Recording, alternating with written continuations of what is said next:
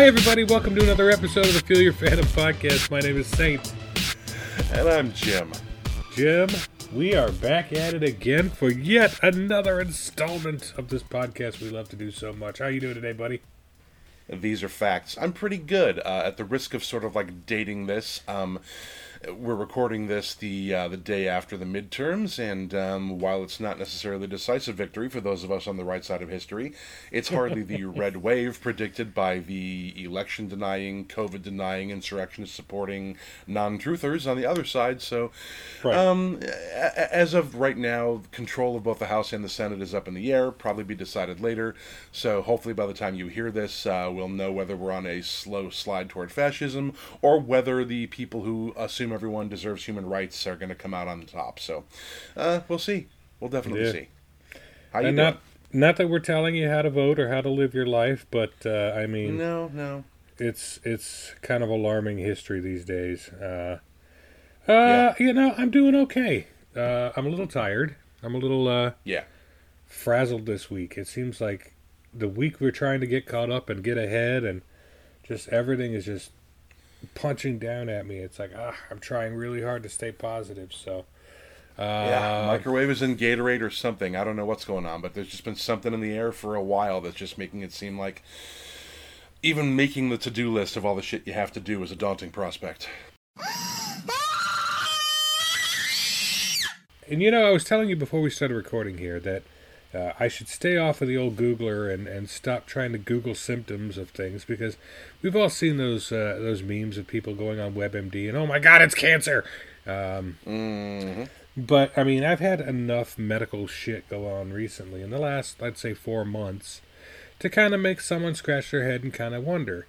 What the actual fuck? And so, and since I've gone through all these different arrays of tests, I'm fine right now, by the way. This isn't me bitching about anything new in particular. It's just a matter of Another edition of Old Men Bitching About Their Health Problems here on the Feel Your Phantom podcast. It's a popular segment.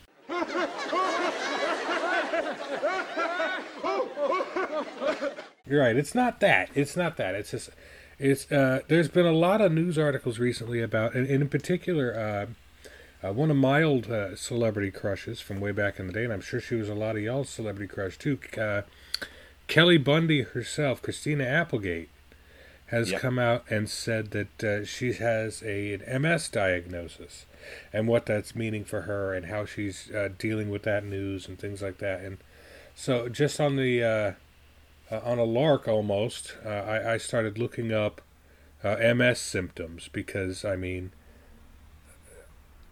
I might as well at this point know what the hell I'm talking about. And one of those things, it's like I said, you go on WebMD and you just decide, oh my God, I've got cancer. It's like, well, shit, I matched, like, out of 15 predictors, I say I matched 8. Holy shit.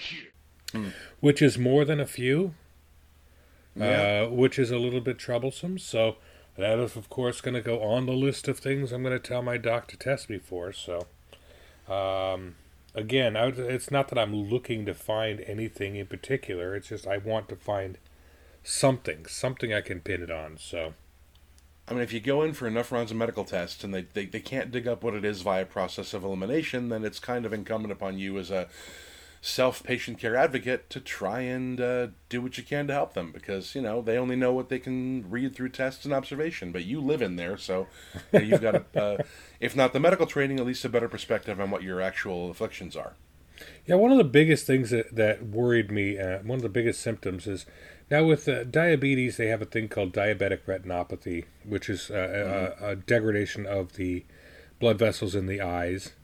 And I've got a little bit of that going on, and that's actually how they diagnosed me with diabetes in the first place, is I went in for an eye exam, and they looked at my eyes, and they saw the retinopathy, and they're like, do you have diabetes? And I'm like, I don't know, I don't think so. And yeah, sure enough. And so another aspect of not retinopathy, but I'm trying to think of the word for it, vascular degeneration. There's another word that they use, but basically, in your extremities, they could start going numb. Oh, neuropathy. Neuropathy, that's the word. I got just the tiniest little bit of that in my feet.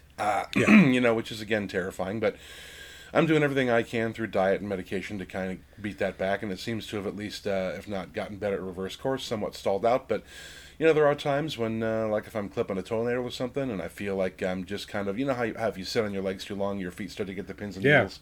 They fall asleep kind of thing. The full-fledged, you get up and you walk around and you go, oh, you get that white static thing in your feet going on. I've got about a low-grade 10% of that going on all the time. So it's something I'm very conscious of. It affected my dad, who was also diabetic. So it's one of those things that I'm keeping an eye on and doing my best to mitigate through all the things they recommend. Right, and that's the same thing here. I've had this kind of numbness in my, particularly my left foot. My left foot. But both feet in general. And it's something I've been really wary about, and I've been trying to take care of, and my blood sugars have gone down in a great degree. My diabetic nurse is actually really pleased with my progress. However, that's something that has not gotten better. I don't know that it's gotten worse, but it feels like my leg is heavy, if that makes any kind of sense. And so I've, especially when I was weak from not having eaten for 2-3 weeks at a time and everything like that, I'd started walking with a cane. And I know that's shocking for some people, but it's just a fact of nature at one point or another. Is I needed help moving around, not necessarily because my leg was dead or anything. It was just a matter of balance. I didn't have very good balance. And so that's one of the symptoms that I was reading about was heavy leg, and that kind of raised the exclamation point above my head going, uh-oh. And so that's something I'm going to be talking to the doctor about. Like I said, nothing that's really directly affecting me now. It's more just the fact of the matter is I need to know. And like you said, if I'm going to have to be my own advocate for this kind of thing, I'm going to have to go out and dictate what tests are going to be done now from going forward, because anything that they've tested me for has come back negative. So, yeah, to a certain degree, I sort of rail against the thing that other people from other countries look at America and go, well, that's fucking weird in terms of pharmaceutical advertising. When you get this sotto voce list of side effects, could include head explosions or vascular leakage or death has happened. That's the kind of thing that. But the thing that they always say is ask your doctor if Flibbity Wibbit is right for you, and. I always thought, well, maybe I should trust the medical professionals to determine what the actual medications are that I need. And just because I saw an ad doesn't mean I'm going to walk in and go, hey, doctor, is Shoshoio right for me? And he's like, well, no, that's for pregnant women who have breast cancer, so probably not. But yeah, it's gotten nuts. But at the same time, yeah, you do have to, at some point, at least participate and pay attention in your own healthcare decisions, because there's a reason why they call it a medical practice. Yeah. I don't get a whole lot of commercials just because I cord cut and I don't watch anything live TV. Yeah. So, I think on Paramount I get some commercials, and occasionally on Hulu I think I get commercials because I don't pay for the ad-free versions. But my favorite thing is when they do those ads, the list of side effects and whatnot. My favorite one of those is don't take Flibbity Gibbet if you're allergic to Flibbity Gibbet. Yeah. It's like, well, no shit. You fucking donut! Do people need to be told this?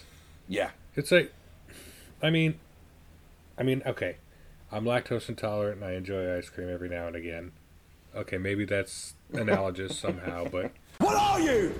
An idiot sandwich. It's like, don't take head-exploding pills if you're allergic to your head exploding. I mean, I don't understand it. I don't get it, but... Yeah, I don't either. And also, how am I supposed to know if I'm allergic to a patent medication that was just approved by the FDA 6 months ago, if I don't know everything that's in it? And at the risk of sounding like an anti-vaxxer, it's like, I'm not taking it, I don't know what's in it. I don't know if I'm allergic to it or not. How am I supposed to know? Right. It's an interesting thing. And if I take it and my throat closes, I guess I'll know, but then at that point it's too late and I gotta drive my happy ass to the ER and get an EpiPen. So what do you do? Side effects may include... Or what's worse is sometimes when the list of side effects is worse than the shit you have.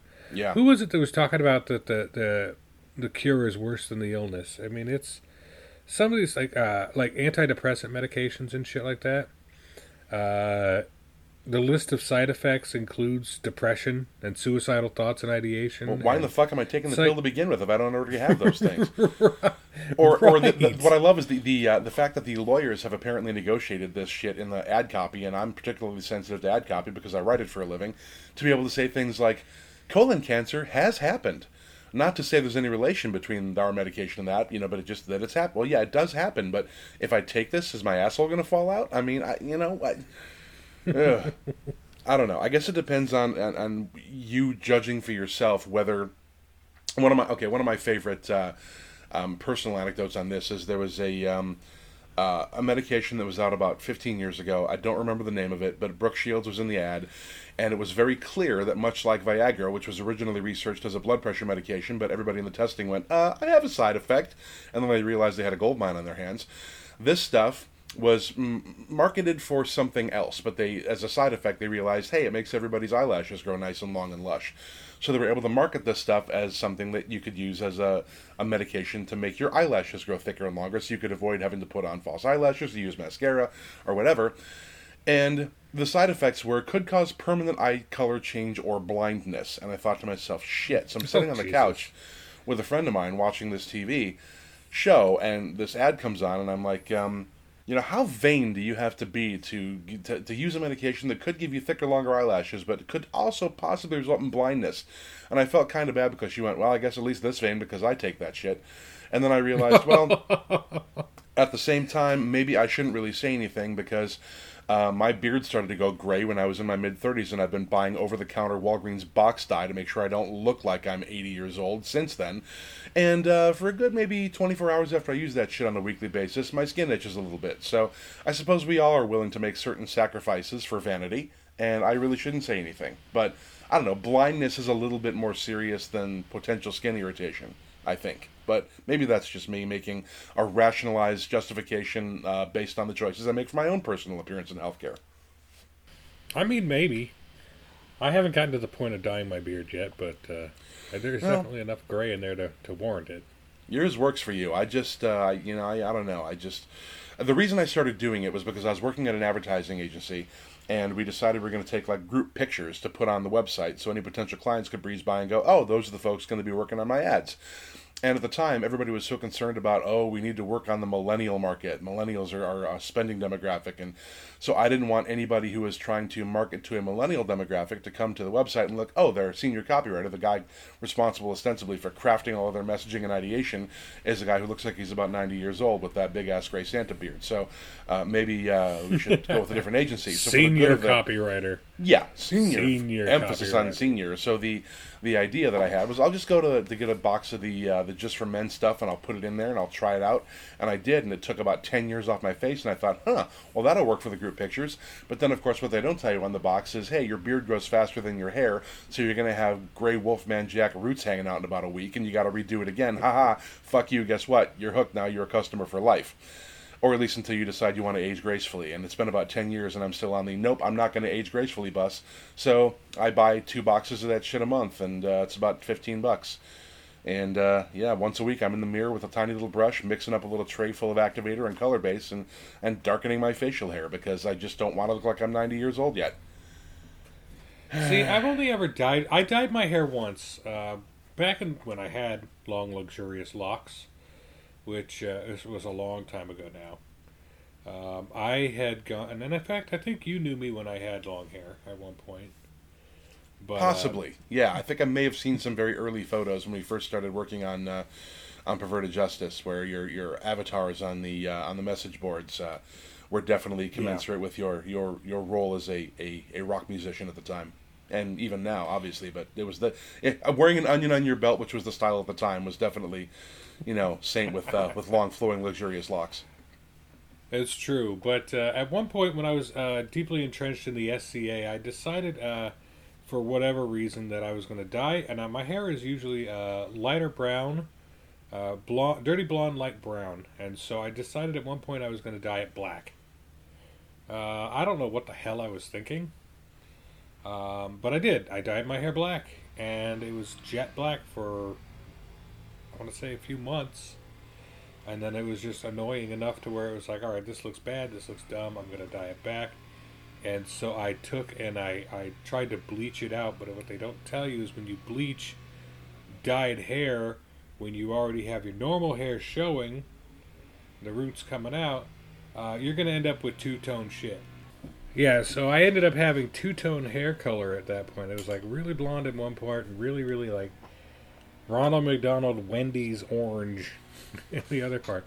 And I couldn't get it all done in the same sitting. I had to do it in 2 days. And so I had to go to work. I was working at McDonald's at the time, and I ended up going into McDonald's wearing a hat over my long hair. And people were like, why are you wearing a hat? And I'm like, well, I kind of have to. And I was the laughing stock of everyone for a few minutes. So I don't dye my hair since then. So I do want to make an apology here for anyone hearing this extra background noise. I live across the street from a middle school, my daughter's middle school. And their maintenance people are out using leaf blowers, trying to get rid of the tree detritus from the last winter or storm we just had. So if you hear a little extra noise, that's what that is. And I apologize. I'll remove as much of it as I can, but I know it's going to be there. So, anyways. The realities of having these sensitive unidirectional microphones. We don't have to sit there and choke on an SM58 the entire show. Right. It's either that or yeah, like you said, I have to have a microphone in my face, and I'd rather not do that, so. I mean, you and I work with microphones on several different levels, both doing this podcast and also singing in our bands, and a lot of, maybe if you aren't somebody who deals with microphones on a weekly basis, it's the differences between a omnidirectional and cardioid microphone are a little bit beyond what you necessarily need to know in your day-to-day life, but using the right tool for the job is not a foreign concept to any position or hobby. So that's kind of where we're at with it. Yep. It'll be what it'll be. C'est la vie. Now, before we get into our news segments here, I wanted to remind everybody that this episode of the Fuel Your Fandom podcast is brought to you by the fine folks at Exter. Exter. EKSTER.com. Exter.com. They are sponsors now of the Fuel Your Fandom podcast, and I couldn't be happier. Jim, I switched over, after we talked last week, I switched over to the other wallet that they'd sent. Now, the other wallet that they sent us was called the Senate, which is ironic given the midterm elections, but the Parliament and then the Senate. So the Senate wallet is more of just a card holder thing. And we talked about how the Parliament forced you to make choices and to be real selective about what you carry. Well, this is basically that towards the nth degree. It's like you basically have what you could fit in the card holder, and that's about it. It's got the little elastic band that you can put on it that has like one more slot, but I've been using that slot for their tracker chip, the tracker card. So it really is down to the 6 items, your 6 everyday carry items. And I thought, again, like we talked about, when you slim down, you think something's going to hinder you, like it's going to be like, I need more than this. But no, it's been great. And in fact, it's I can hardly feel that it's in my pocket at all, unless I'm looking for it. It is so lightweight and so wonderfully crafted that, and I still get the compliments on it. I got a compliment at Winco yesterday. I went and stopped and got some lunch on the way to work and flipped that button and popped those cards up, and the guy at the counter's like, "That's really cool." I'm like, "Yeah, it's a beautiful thing, and it's wrapped in the wonderful leather that we talked about. I got this one in the blue, and it's been fantastic. I've enjoyed it every second of it." Yeah, I don't think there's a time when I pulled this thing out of my pocket and hit that button and those cards go, and they just fan out like a series of steps to something really cool you want to get to, like a museum or movie theater. And everybody always comments on it. Well, that's cool, because it just has this really neat gadgety effect to it. You just push that button and boom, those things fan right out, and just enough so that you can see which card is which, but not enough to reveal any information to anybody outside. And right. I think we forgot to mention last time the chamber in which these cards are held, that they flip out like a switchblade when you push that button, is also RFID shielded, so nobody's going to be stealing your chip information anytime soon. But yeah, it's one of those things you get compliments on. It looks great, it feels great, it works exactly the way it's supposed to. You can feel the second it's in your hand that it's built to last a lifetime. I'm still rocking the Parliament because I have had occasion recently, especially, to be able to pull out cards. I carry business cards for both my sort of low-grade side hustle freelance copywriting. I have a full-time copywriting job, but I also take on freelance clients. I keep a couple of cards for that, and I also have some business cards for my band, and those are snuggled up in the card, not the credit card chamber of the wallet, but the little flap on the opposite side of the bifold, and those are nestled up next to my AAA card in case my car breaks down, and my driver's license. So I have a total of 12 cards in my wallet, 6 credit cards, 2 business cards for the copywriting thing, 2 business cards for the band thing, my driver's license and my AAA card, and I'm no longer getting my chiropractor mad at me by sitting on a big fat-ass suitcase-sized dad wallet. And that's thanks to the fine folks at That's Extra. probably the best thing. This thing, it fits so comfortably in my front pocket. Like I said, I freaking hardly know it's there. And it's just, it's wonderful. And it's like that very satisfying little click. Yeah. Boom. And it just pops right out. And I actually keep my my ID card in there. So it's like, really, this is all I need. Yeah. Right here. Pretty handy. And It is all you need. It's brilliant, and of course, as we said last time, the fine folks at Extra are having their Black Friday sale. I believe it's still going on at the time of this release, so head on over to ekster.com, ekster.com. Pick out which wallet you like. They've got so much to look at. There's so much cool stuff, and the idea behind it is you put in the code FANDOM at checkout, and it'll save you an extra 10% off the top, which is fantastic. And now, I told you this, and I haven't announced this on the program at all yet, but I wanted to make this kind of known. We have decided that we don't need money for this show. We run on a pretty slim budget.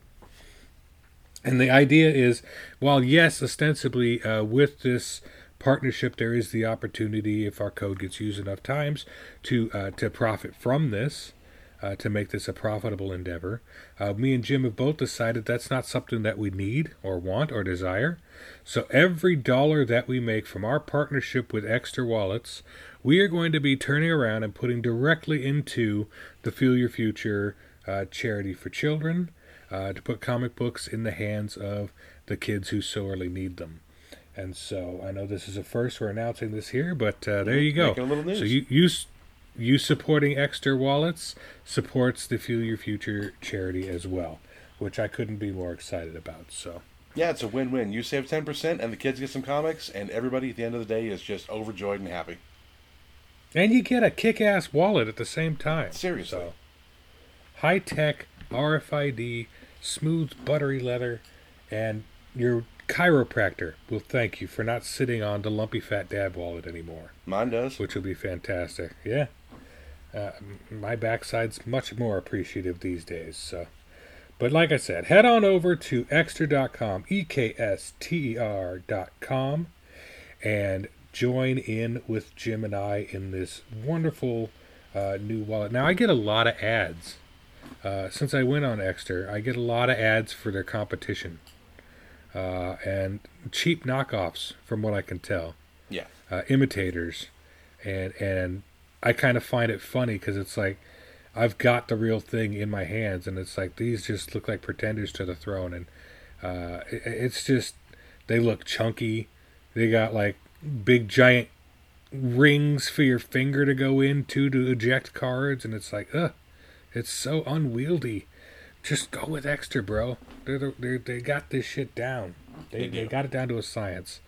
So, like I said, I could wax philosophic on this all day, and I will at some point or another. But I'm a huge fan now of Extra Wallets, and we are proud to have them sponsoring the program. Once again, Ekster.com, and enter code FANDOM at checkout. You'll save an extra 10%.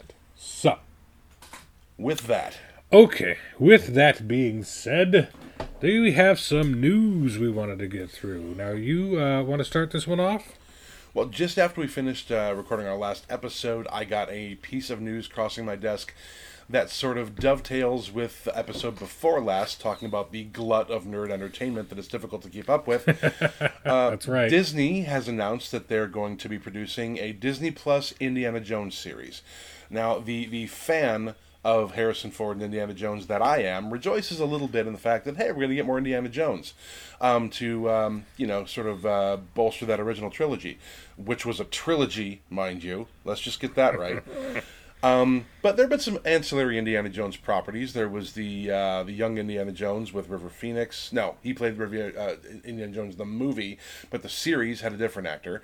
And we've... we're getting a fifth Indiana Jones movie with the OG original Harrison Ford.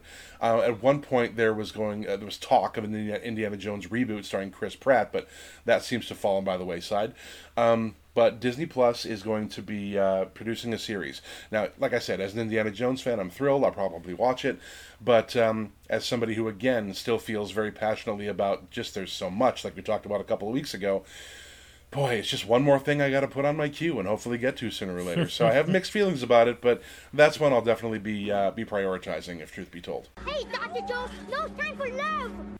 The young Indiana Jones on the Indiana Jones Chronicles was played by Sean Patrick Flannery. That is correct. I remember that. One half of the Boondock Saints, if I'm not mistaken. And if I'm not mistaken, again, the other half of the Boondock Saints was Daryl Dixon himself. Yep, absolutely. And we have a little bit of tertiary news about that. Norman Reedus has gone on to... his character of Daryl Dixon is going to be involved in a spin-off series. There's several different spin-offs and side projects coming out of The Walking Dead as it ends its 11th season. Currently in production right now. It's the end of it. And so they're doing a couple different spin-off series, one involving Negan and Maggie somehow. And one that was supposed to involve Daryl Dixon and Carol. Carol dropped out. I forget the actress's name who plays her. Melissa McBride. Well, Daryl and Carol sounds like a sitcom anyway, so maybe that's for the best. Right? It's Daryl and Carol, do. They're having fun with The Walking Dead. It just sounds a little too cutesy for me, but... Right. But so Daryl's spinoff is still going ahead. They're going to be moving it to, I guess the location for that is France? Yeah. Paris? I'm not sure how the hell he's going to get to Paris in a post-apocalyptic environment, but... Hope he likes boats. Maybe I just need to... Right? But...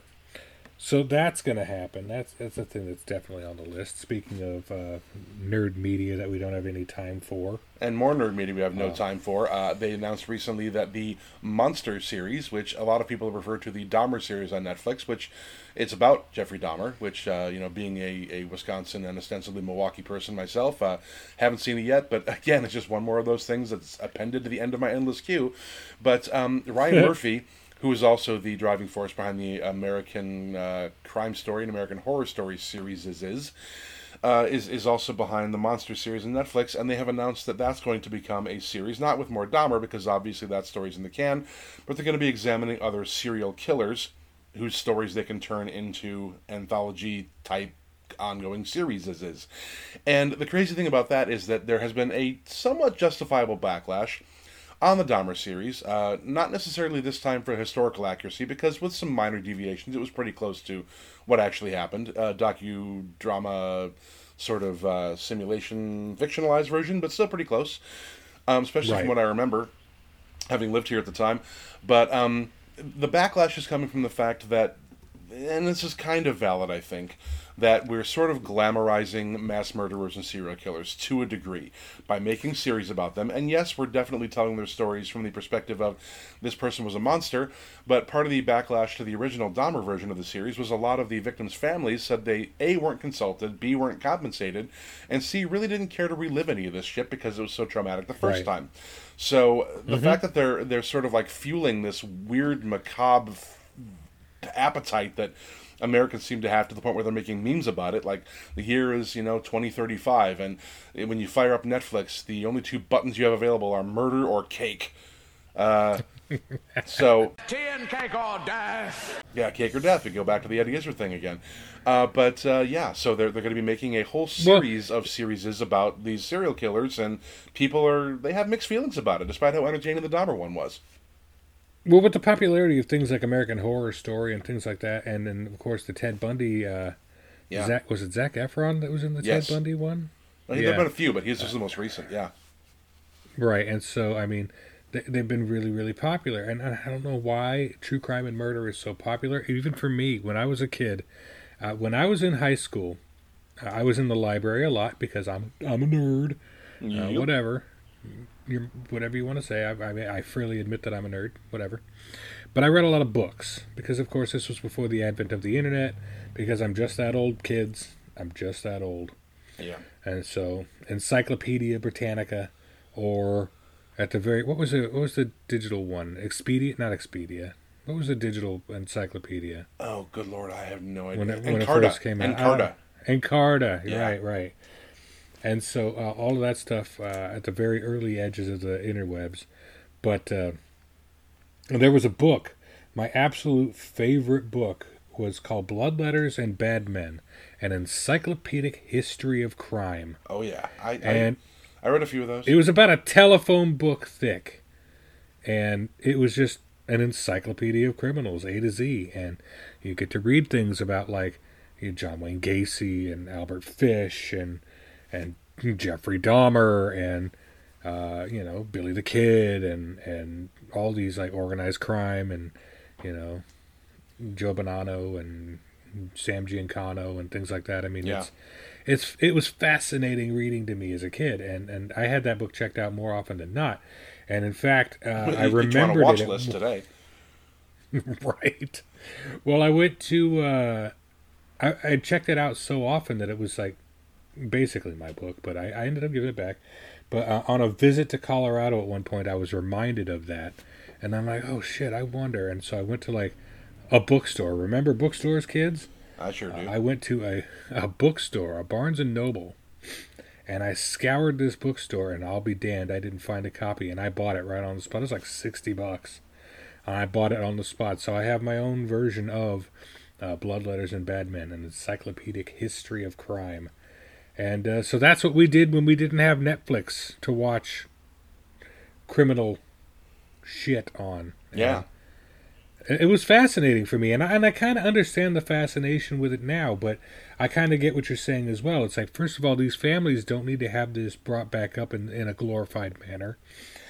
These people were not good people. They're played by fantastic actors, Zac Efron and what was this one? Evan Peters? Yeah. Yeah. Old Quicksilver himself. And I mean, we're not citing anything against the actors playing the parts. They're playing them admirably. From what I've seen of the Dahmer in show in trailers and little snippets and whatnot, he does a fantastic job. He's creepy as all piss. Oh, yeah. But I get what they're saying about wanting to not glorify these people. And of course, like you said, they're not getting paid for it. They're just getting their names and images and everything drugged through the mud. Have to relive all this stuff again and again and again. And for nothing. Yeah. For popcorn entertainment on Netflix. Well, at the very least, there's another project that's been in the hopper and in kind of development hell for a very long time. And actually, it's based on a book. Now, there's a book that my ex-wife loved. It was one of her favorite books. It was another serial killer sort of book. She read it a bunch. And eventually, at one point, just so we'd have something to talk about in common, I actually read the book also. I know what it is. The Bible. You are the worst human being I have ever met. No, that's not the one. The atheist and the Jew didn't read too much Bible in that house. But the book, well, I mean, even though the Bible is, yes, full of mass murder, but that's a topic for another podcast. The book I'm thinking about was a book called Devil in the White City. And it was about one of the first documented serial killers in American history, a guy named H.H. Holmes, who was particularly awful, if you really read that book and know anything about that dude. It was the Columbian Exposition, the World's Fair, in the late 1800s in Chicago. And that was when they were just coming out with things like electricity and washing machines. And it was just, the World's Fair was a big thing. Sometimes it ran a year or more in whatever city was selected to host it. And in this case, the White City portion of the title was, there was an architect who also figures very heavily in the story, who built on a site in Chicago. And some of these buildings are still standing, even though they were meant to be temporary 150 years ago, 200 years ago, which should tell you something about, current construction standards. That something thought was they're going to knock this down in about a year or two is still standing 200 years later, and current homes are failing inspections, but whatever. But there was this huge white city that was built out of plaster and that kind of thing, and it was a full-on city that was built to host intended to be temporary, built to host the World's Fair. And during the day, it just was this shining city, and at night they used this brand new thing called electricity to light up the buildings with these colored lights, and apparently it was quite beautiful. And some of the buildings, like I said, are still standing, but most of them are not there anymore.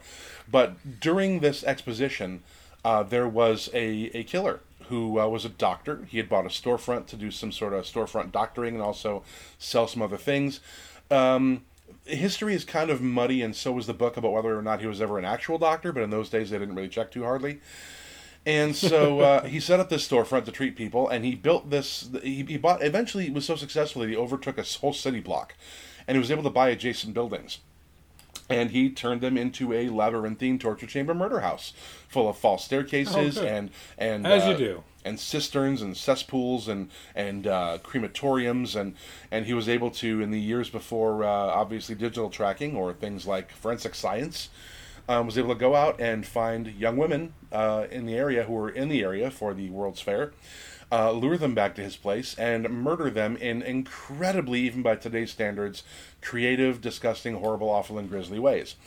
And the book sort of splits its attention between the killer and the police detective who was trying to track him down once it came to his attention that there were young women disappearing off the streets. But obviously, policing then and forensic practices then weren't what they are now. And it's been long enough that I remember this. He did get arrested, this H.H. Holmes, this killer. He confessed to a certain amount of killings, and he confessed to so many they were never actually able to find enough bodies to match up with all the murders he confessed to. But they've been trying to, because it's a particularly juicy story and was a really popular book, they've been trying to make a movie out of this since before I was divorced, and that's been 10 years now. And there was a few years before that the book came out, and she and I both read it. So it's been a while. I remember at one point reading that it was going to be a feature film, and Leonardo DiCaprio was attached to it. Not clear whether he was going to be playing the detective or the killer. That never got that far. But there apparently is currently a series that's in development at Hulu, and recently Keanu Reeves was attached to it. And I didn't realize that until I read that he had dropped out.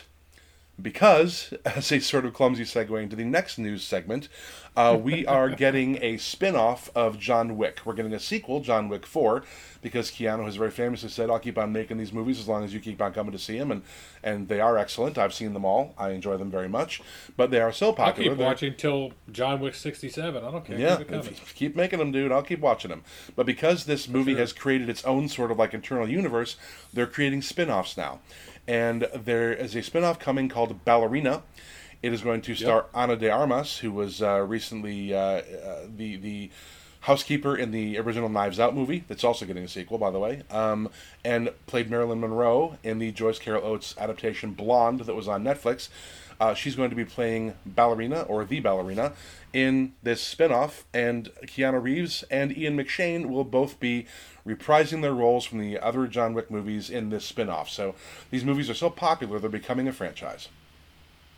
Absolutely. And like you said, Ian McShane coming back to play Winston. Yep. John Wick, played by Keanu Reeves.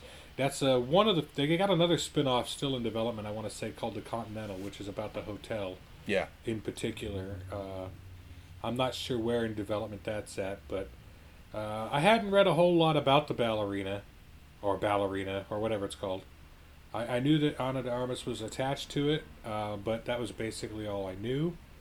But it's nice to see that Keanu and Ian McShane are coming back. They're two heavy hitters, and definitely in this universe, they're two of the big characters. So yeah, for sure. I'm here for it. Like you said, I'll keep watching them. You keep making them, just for sure. And they're fantastic stories, and they're just they're popcorn fare. They're nothing deep. Yeah, it's just balls out action, and that's I'm here for it. Yeah, it never tries to be anything that it's not. Exactly. It doesn't try to be a deep philosophical take on anything. It doesn't try to be anything more than just an action movie.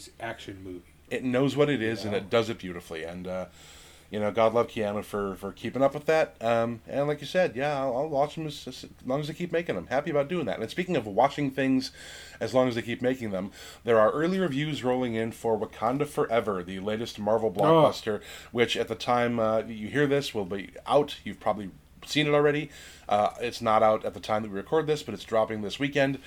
And I personally can't wait to see it because the early reviews, while obviously can't give away much of the story, are saying that in a film that kind of has to occupy two different mindsets, it kind of has to serve two different goals, it does both beautifully. And the reviews are saying that as in terms of being a big popcorny Marvel blockbuster that dovetails with the larger universe while still telling its own story, which itself is two goals, it does that beautifully and wonderfully.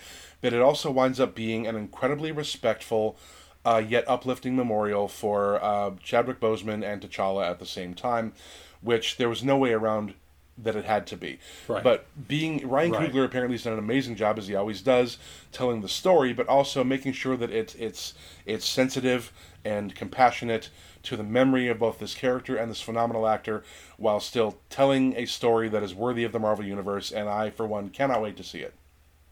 I am absolutely right there with you. I am a little peeved at myself. I'm a little too broke to go see it this paycheck. But, which, of course, like you said, it airs this weekend. So I'm a little too brokety broke to go see it this weekend. Maybe if I scrape a few pence together, I might be able to go check it out. But otherwise, it's going to have to wait till next weekend. So hopefully you guys on the spoiler boards be kind. Please be kind. Don't spoil this for other people. Don't spoil any movies for anybody, but particularly the Marvel movies. They just... Like I said, they have to dovetail into the larger universe while still telling their own story. So, those movies in particular, they just don't fuck them up for other people. Don't be a dick.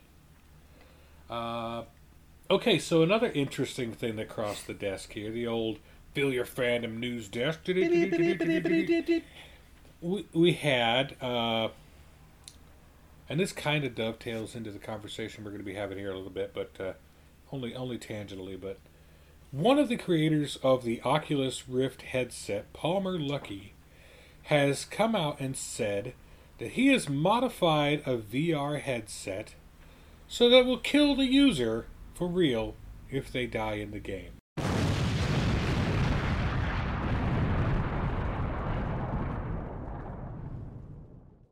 This is called a provocative art project, according to this article. Which was inspired by the anime Sword Art Online, in which players who are trapped in VR die for real if they die in the virtual world. Now, it's fascinating, because my initial response to seeing this article pop up, I'm like, what the hell?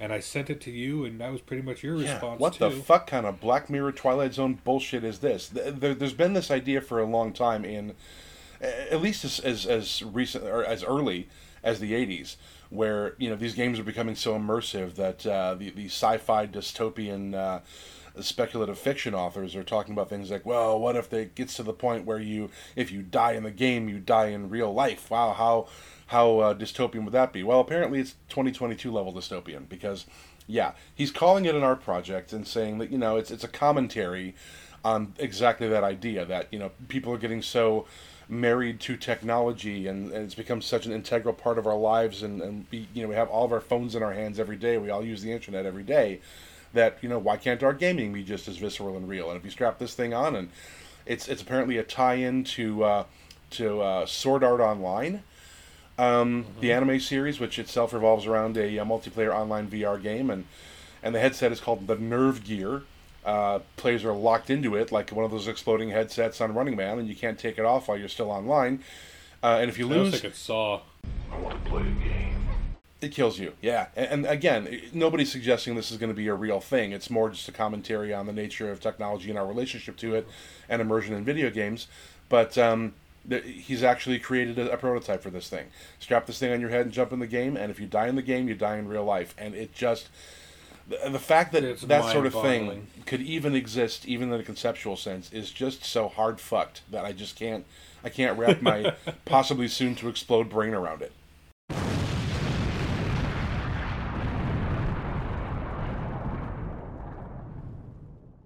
A couple of quotes from Lucky. He says, quote, I used 3 of the explosive charger modules that I used for a different project, tying them to a narrow band photo sensor that can detect when the screen flashes red of a specific frequency, making game over integration on the part of the developer very easy. When an appropriate game over screen is displayed, the charges fire instantly, destroying the brain of the user. Lucky believes the ultimate realism in VR can only come from having such extreme stakes. Quote, the idea of tying your real life to your virtual avatar has always fascinated me. You instantly raise the stakes to the maximum level and force people to fundamentally rethink how they interact with the virtual world and the players inside of it. Pumped up graphics might make a game look more real, but only the threat of serious consequences can make a game feel real to you and every other person in the game. Now, he says, for now, Lucky calls the project a piece of office art, but seems interested in pursuing the idea further still, even if he's not ready to wear the thing himself. Quote, this isn't a perfect system, of course. I had plans for an anti-tamper mechanism that, like the Nerve Gear, will make it impossible to remove or destroy the headset. Even so, there are a huge variety of failures that could occur and kill the user at the wrong time. This is why I have not worked up the balls to actually use it myself, and also why I am convinced that, like in Sword Art Online, the final triggering should really be tied to a high intelligence agent that can readily determine if the conditions for termination are actually correct. Jesus. What the fuck, bro? Like, so he's made it. There's a picture of it, and I don't know Yeah. that it's necessarily a fake image, but it looks like your standard black VR headset, padding on the back and everything, but it's got like unicorn horns, except 3, like a triceratops. You got 3 horns on the top, and I imagine those are the 3 explosive charges. Yeah, and the quote that I saw from him is, the good news is that we are halfway to making a true Nerve Gear. That's the good news, right? The bad news is that so far, I have only figured out the half that kills you.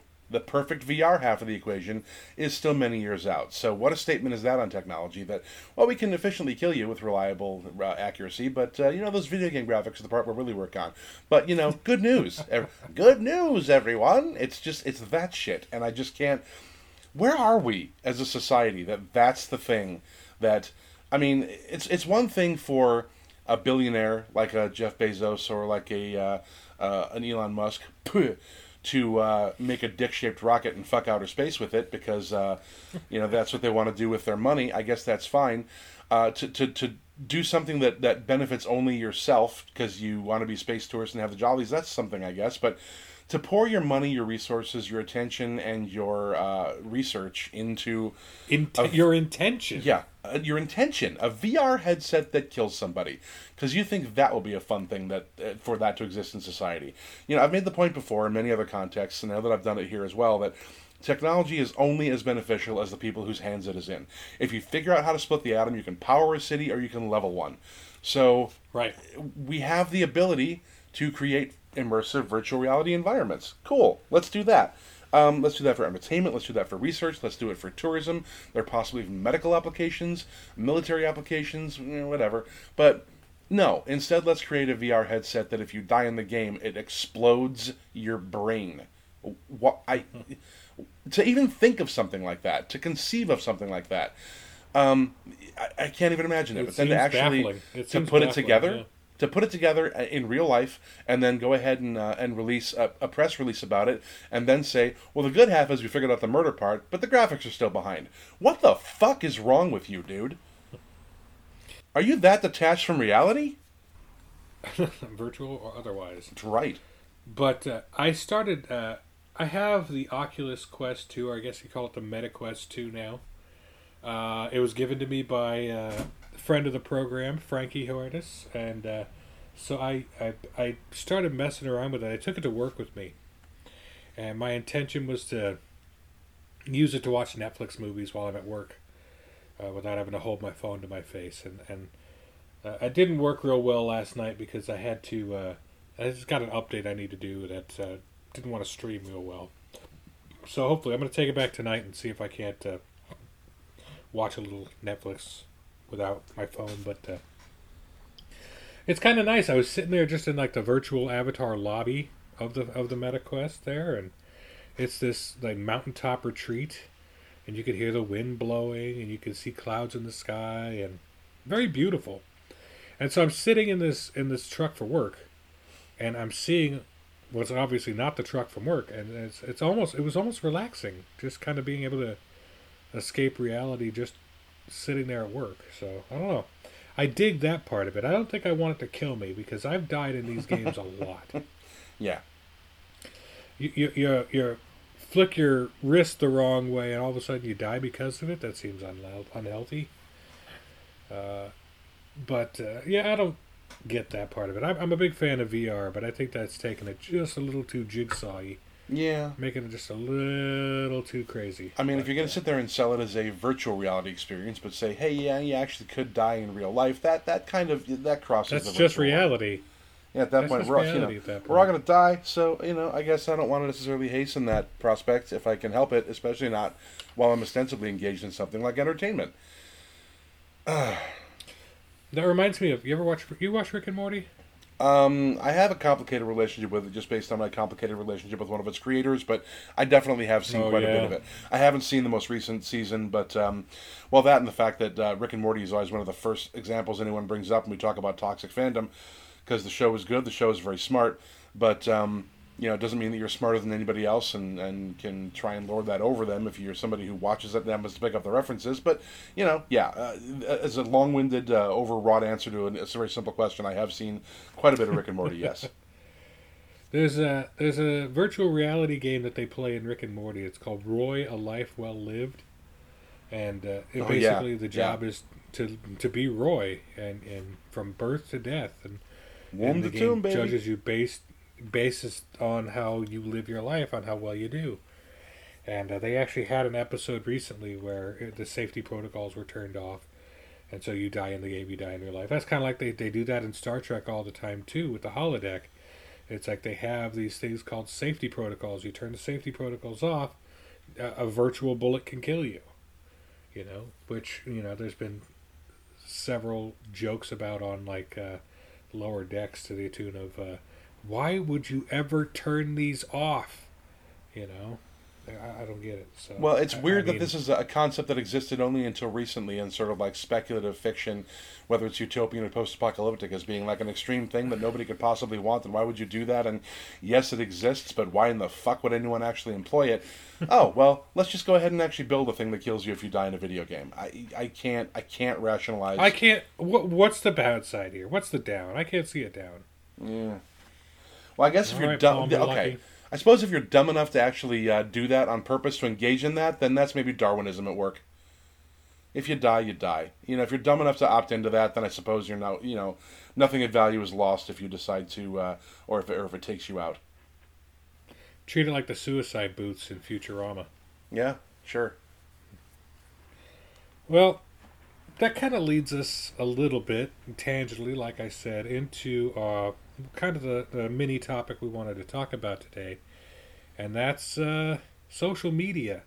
Yeah. And the direction social media has taken in the last, as we record this, the last week and a half, 2 weeks, but in general, the way it's been going for the last, 4 or 5 years. Social media used to be this grand experiment where we could go online, interact with people, maybe interact with our friends, interact with people we don't know, make new friends, and interact with people who we share their beliefs, interact with people who share their passions, their hobbies, much like this podcast. You're able to reach a wider base of people than you normally would be able to reach. Hence the social in social media. Mm-hmm. But lately, it has become kind of a cesspool. Yeah. I mean, and I'm not trying to be dramatic when I say it like that, but if you've lived through the last 10 years of elections and election cycles and news cycles and close the borders and COVID and anti-vaxxing and political division and QAnon and MAGA and Trumpism and all the different things that are currently eating away at the fabric of society. Yeah, I mean, that's kind of the downward slope of social media, and of course, up until very recently, we had a couple of people who were only tangentially involved. Elon Musk was one of the people. And Elon Musk, for a long point, I just kind of equated him to Hank Scorpio from The Simpsons. Yeah. Just kind of a philanthropic ne'er-do-well who just liked to fuck around and find out. And he builds crazy electric cars, and isn't it funny that he broke the windshield on the Cybertruck when he wasn't supposed to? It's supposed to be bulletproof, and he broke it. Haha, what a joke. And, he's building a Hyperloop tunnel under the ocean for one-way directional traffic. What a joker. Oh, he's building a dick-shaped rocket to go fuck space, as previously discussed. But that was all relatively, I don't want to say harmless, but At least benign. you're able to kind of shunt him off to the side going, okay, he's got too much money, he's going to throw a bunch at the wall and see what sticks. Fuck it, whatever. I salute this guy, whatever. I'm not entirely certain that if I had enough money to be able to do the things Elon Musk does, that I wouldn't at least play around with trying to let's pour some money into this and see if it goes. No, it didn't. Lost a couple billion, whatever. It's a drop in the bucket for my net worth. I'll just keep on going. I can't honestly say that if I had that filthy lucre, I wouldn't do, I don't know, I'd probably be a little bit more philanthropic with it. Maybe a little more just generous with different causes, and I would not spend it. But still, I mean, you can't really blame the dude for thinking, well, I have all this money, let's see if we can't make some toys with it. Cool, whatever. I'd probably do the same thing to a degree. So he decided to take $44 billion and buy Twitter.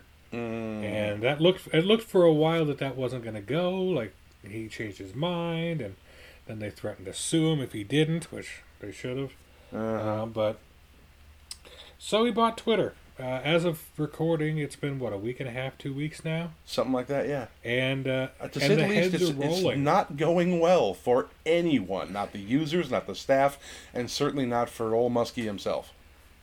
Because we talked about, he started this idea that, it's going to charge an $8 fee per month for the blue verification checkmark, which, met with just an alarming amount of backlash, and rightfully so, because... Yeah. You're basically making it a pay-to-play game now. Yeah, the blue checkmark used to be something like, I kind of likened it in ironically, a tweet to video game stuff. Oh, sure, you can grind away and you can earn that sword, or you can just give us $8 a month and you can use the sword.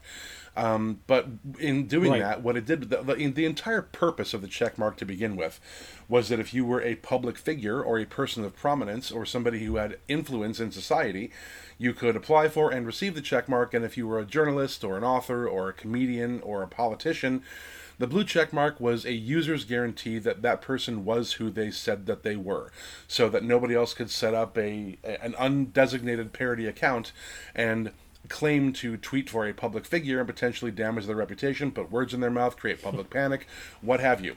So Elon Musk, in his infinite fucking wisdom, decided what he was going to do is, let's just remove any sort of verifications that the person with the blue checkmark is who they purport to be, and instead we'll just sell it. Which, I don't know what I expected from a billionaire whose entire life is profit motivated, and if something doesn't make money, it's not worth doing. But it completely defeats the purpose of the blue checkmark and turns it from, you can trust what this person says and who they are, or maybe not trust what they say, but you can at least trust it's coming from a verifiable source, to, this is going to be a free-for-all, and anybody who's got the money to buy the checkmark can be anybody they want to online. And boy, is that what happened. Right, and he's had to... Mr. Absolute... Free speech absolutist. Free speech absolutist, that's right. He wanted to say that, that's anything can go on Twitter because we're free speech absolutists, and that got rescinded rather quickly when a lot of celebrities and quasi-celebrities decided to change their screen names to Elon Musk, blue checkmark and all, and start spoofing him. And so he had to go out and say, if you're a undesignated parody account, you will be banned. And so much for that. That went out the window rather quickly. Yeah, because so many of them that even designated themselves as parody accounts were still, they still had the blue check mark, and they still got banned. And some of those people were, at this point, I'm not really sure. Valerie Bertinelli, I know for a while, was speaking as Elon Musk. I'm not sure what the status of her account is, but Kathy Griffin, and webcomic author Jeff Jacques, or I'm saying that wrong because it's two J's, Jeff Jacques, who writes and draws one of my favorite webcomics, Questionable Content. I love that one. He had something like 100,000 followers, and he changed his display name to Elon Musk and started tweeting as Elon Musk. And some of the shit he was saying was hilarious. I don't have them in front of me, but they all pretty much centered on the concept of, oh no, I've made a horrible mistake. I've opened a can of worms that I had no idea about the consequences of and could not have anticipated the Pandora's box this would become. And I'm so overwhelmed by this and content moderation and all this. But yeah, the upshot of that is that there's so much tumult and so much uncertainty happening over at Twitter. He laid off or fired half the staff of Twitter, including most of the content management team and the head of trust and safety, which an old friend of ours used to have that job, but the new person that replaced her got shit canned for it, and so he's in way over his head. Apparently, like I think we mentioned this before, instances of the N-word happening on Twitter leapt 500% the day that Elon Musk took over.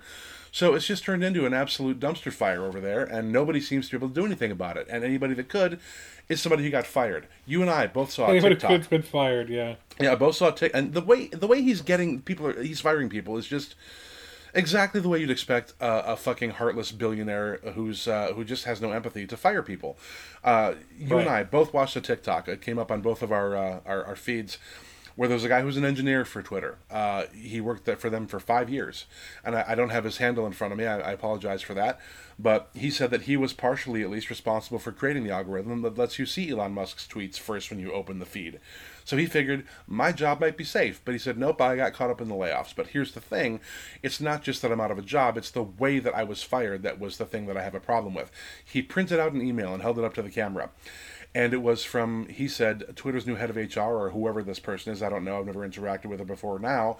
But she sent out a message, not just saying that you don't have a job anymore, but it was in the form of a meme.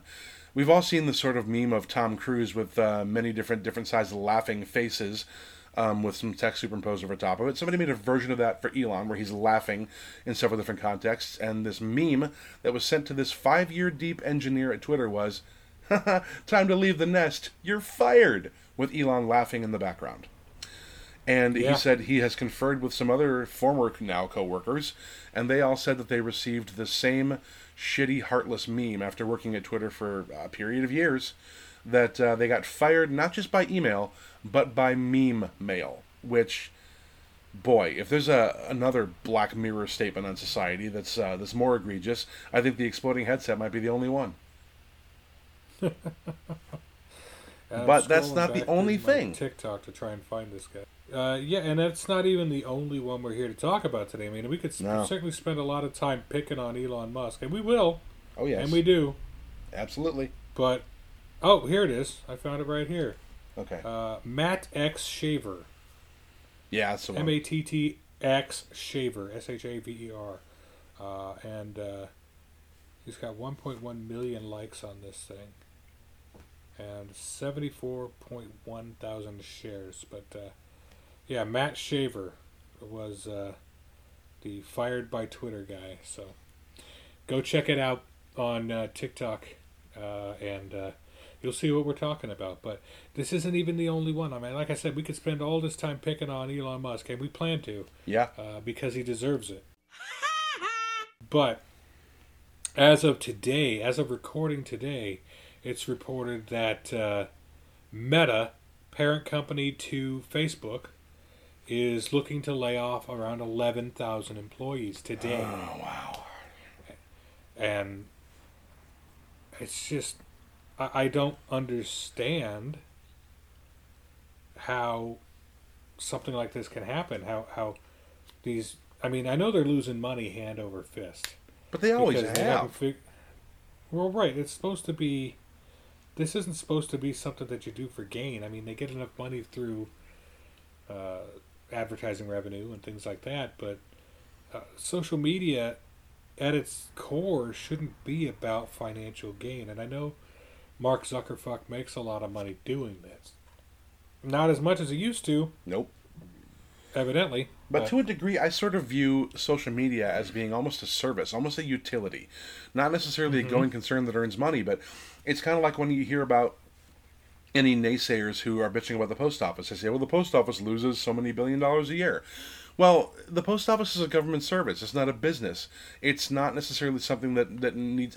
breaking even is nice. It does take in, some revenue for things like stamps and all that, and they got to pay their people, obviously. But nobody says the military loses $43 billion a year. It's a service. It's a government service. And so for anybody to contextualize it like it needs to meet the same benchmarks as private enterprise, I think that's just disingenuous. I don't really agree with it. So, to a degree, we all use social media every day. And I'm not saying that people who work there don't deserve to get paid.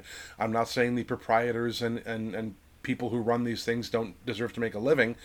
But, and then I'm also aware of the fact there's got to be a better way. There's got to be a better way. Well, I'm also aware of the fact that anything that you get for free means that you're the product. They make money on advertising. And if they're not able to advertise to people, then they're not going to make any money because they make, I kind of have been in the belly of the beast on this. I daily write Facebook advertising, and certain formats of advertising that show up on Facebook are called CPC, which is short for cost per click. So as an advertiser, you advertise on Facebook. Facebook makes money when you pay for it, and then you make money if people click on your ad. It's a giant Ouroboros of self-sustaining revenue exchange, but... yeah, they need to make that money. But, I actually... you and I know somebody who used to work for Twitter who would have gotten caught up in all this and probably would have been marched out the door had she not had the foresight to bail and become a consultant last year. I also personally know somebody who works at Meta.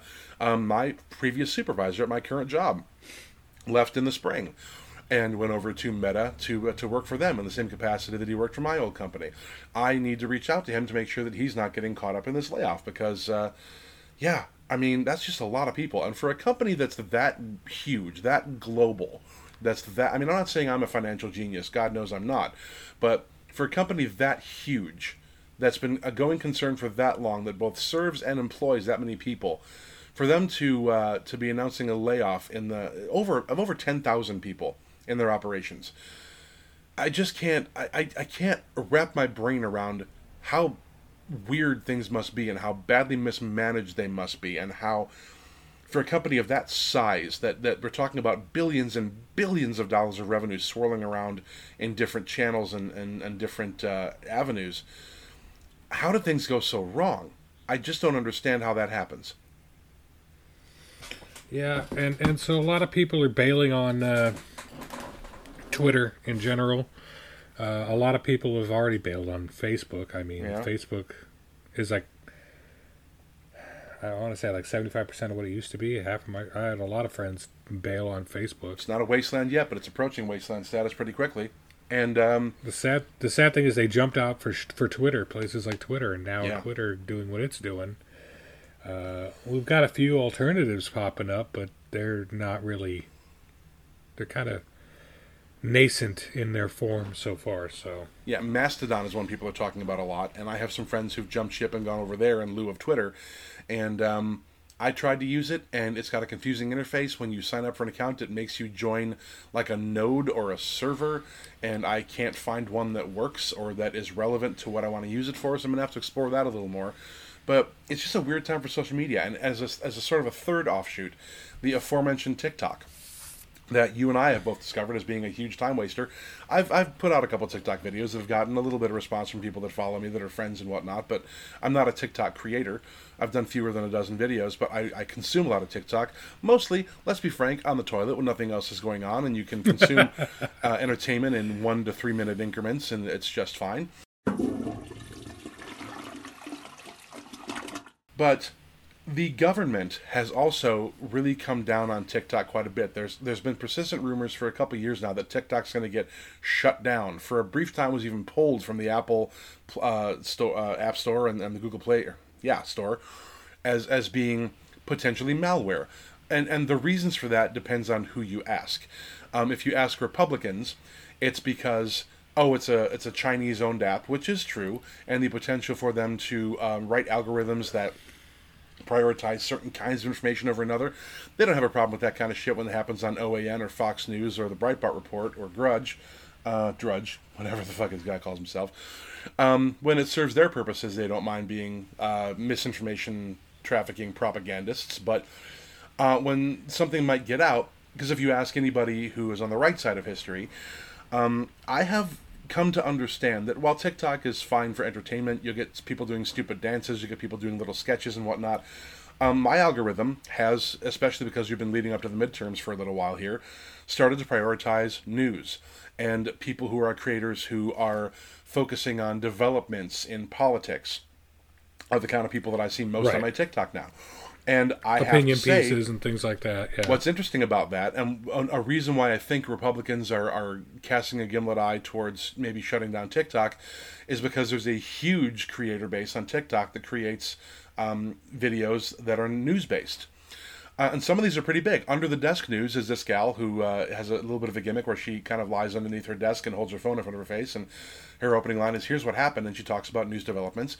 And she's usually 3 or 4 days ahead of when I actually see them show up on what are called mainstream news sources.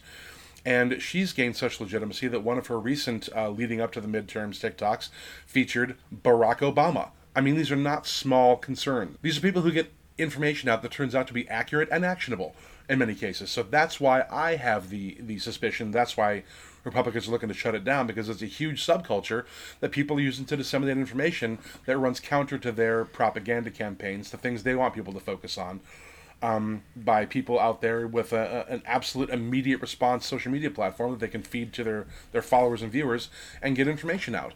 So it's just sticky as shit. The whole thing is bizarre and weird, and I'm not really sure where it's going to go. But the state of social media right now, if you could boil it down to a single word, it's tenuous. It's shaky.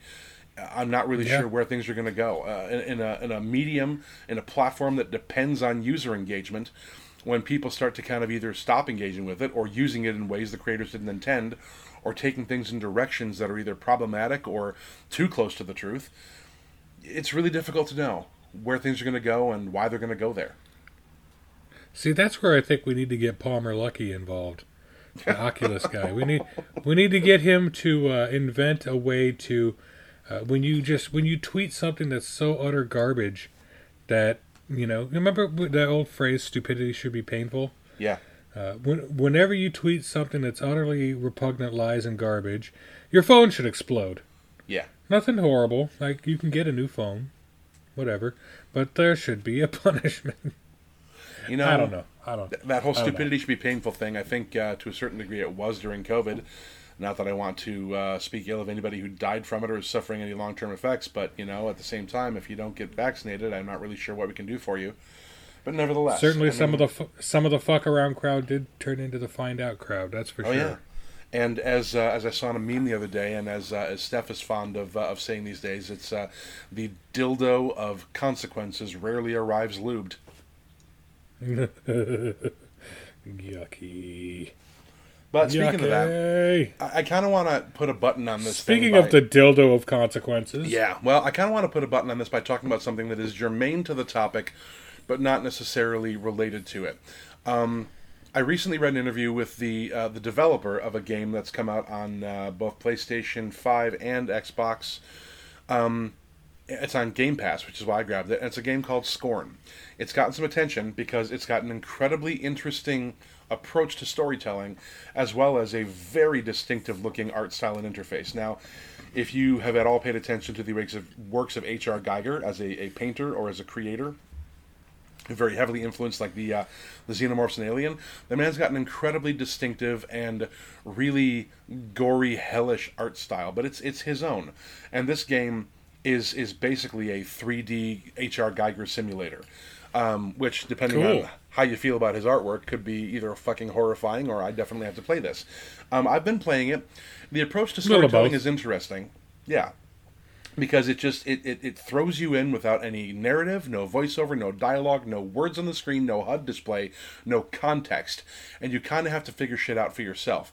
And you're sort of this skinless homunculus that exists in this horrifying hellscape strewn with entrails, spinal columns, and bleeding walls, and just columns of shit-streaked things that look like you're walking around inside of an active rectum. Now.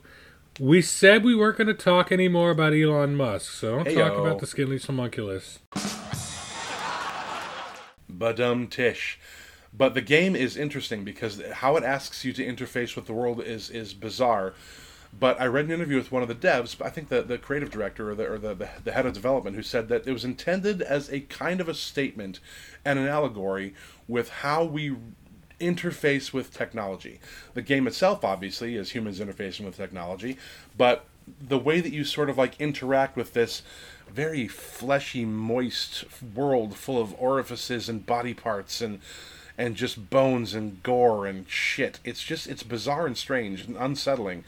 But it's a statement on how we interact with technology and how technology has kind of become ingrained with biology in a way that nobody could have anticipated and probably wasn't intended.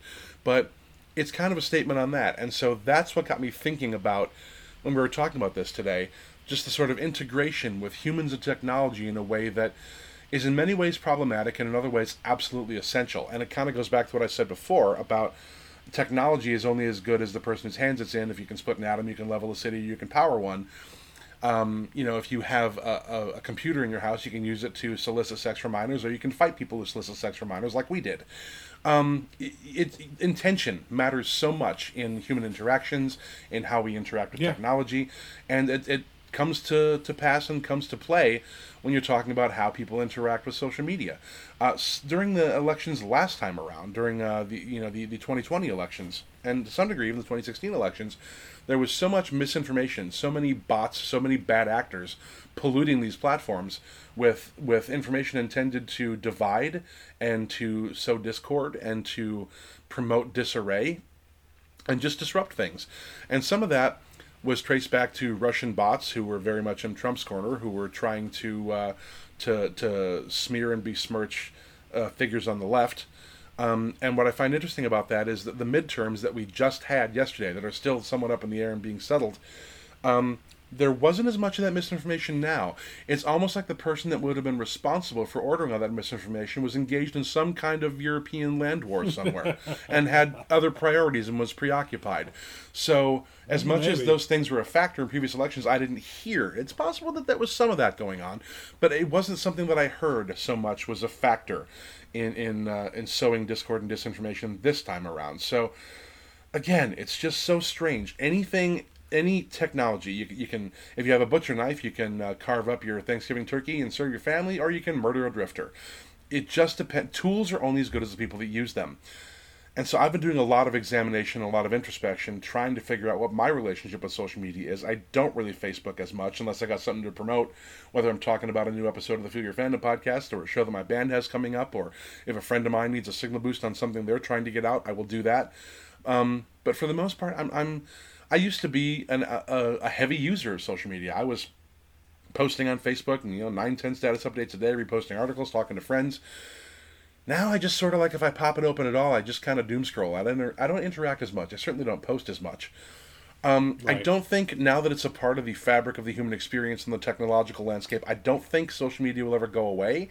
But I think it's definitely in a period of backswing. The pendulum is kind of moving back in the other direction, to where people are sort of reevaluating their relationships to it. I know I am, and I think it's going to take different forms in the future. I think it kind of, out of necessity, has to.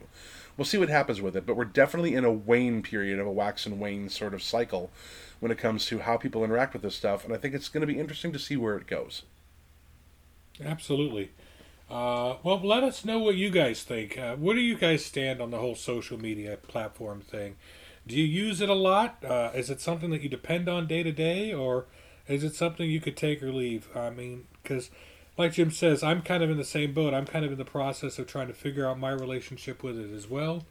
And certainly as a business concern, as revolves around the Feel Your Fandom podcast, it's something that is always a topic of conversation. So let us know how you interact and receive your social media, and whether or not that's viable in the long term, if you think that. So for now, hit us up on Facebook, our social media.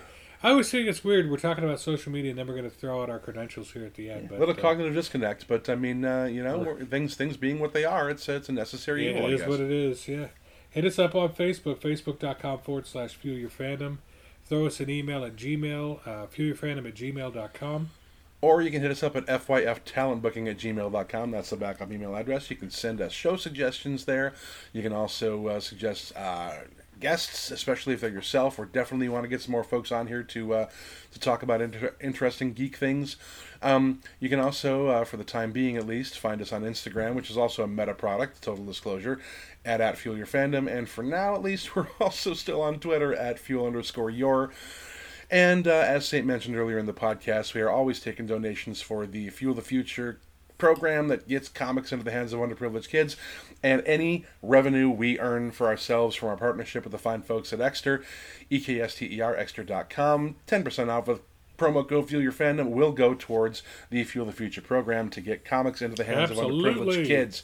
So wherever you find us on the interwebs, at iHeartRadio, at Audible, at Spotify, at Google Podcasts, at Apple Podcasts, at Stitcher, wherever you find us, we are happy you find us, and we hope you continue to find us and spend a little time with us every week. Absolutely. So, from Jim and I, we want to thank you for listening to another episode of the Fuel Your Fandom podcast. Just 5 more to go in this season 4. We're on the downward spiral now. Crazy. It only gets worse from here. No, I'm just kidding. It's going to get better and better. We got a couple of guests lined up that are going to be badass. So, but from us to you, we want to thank you again. And please do remember, everything is fandom, and fandom is everything. Take care.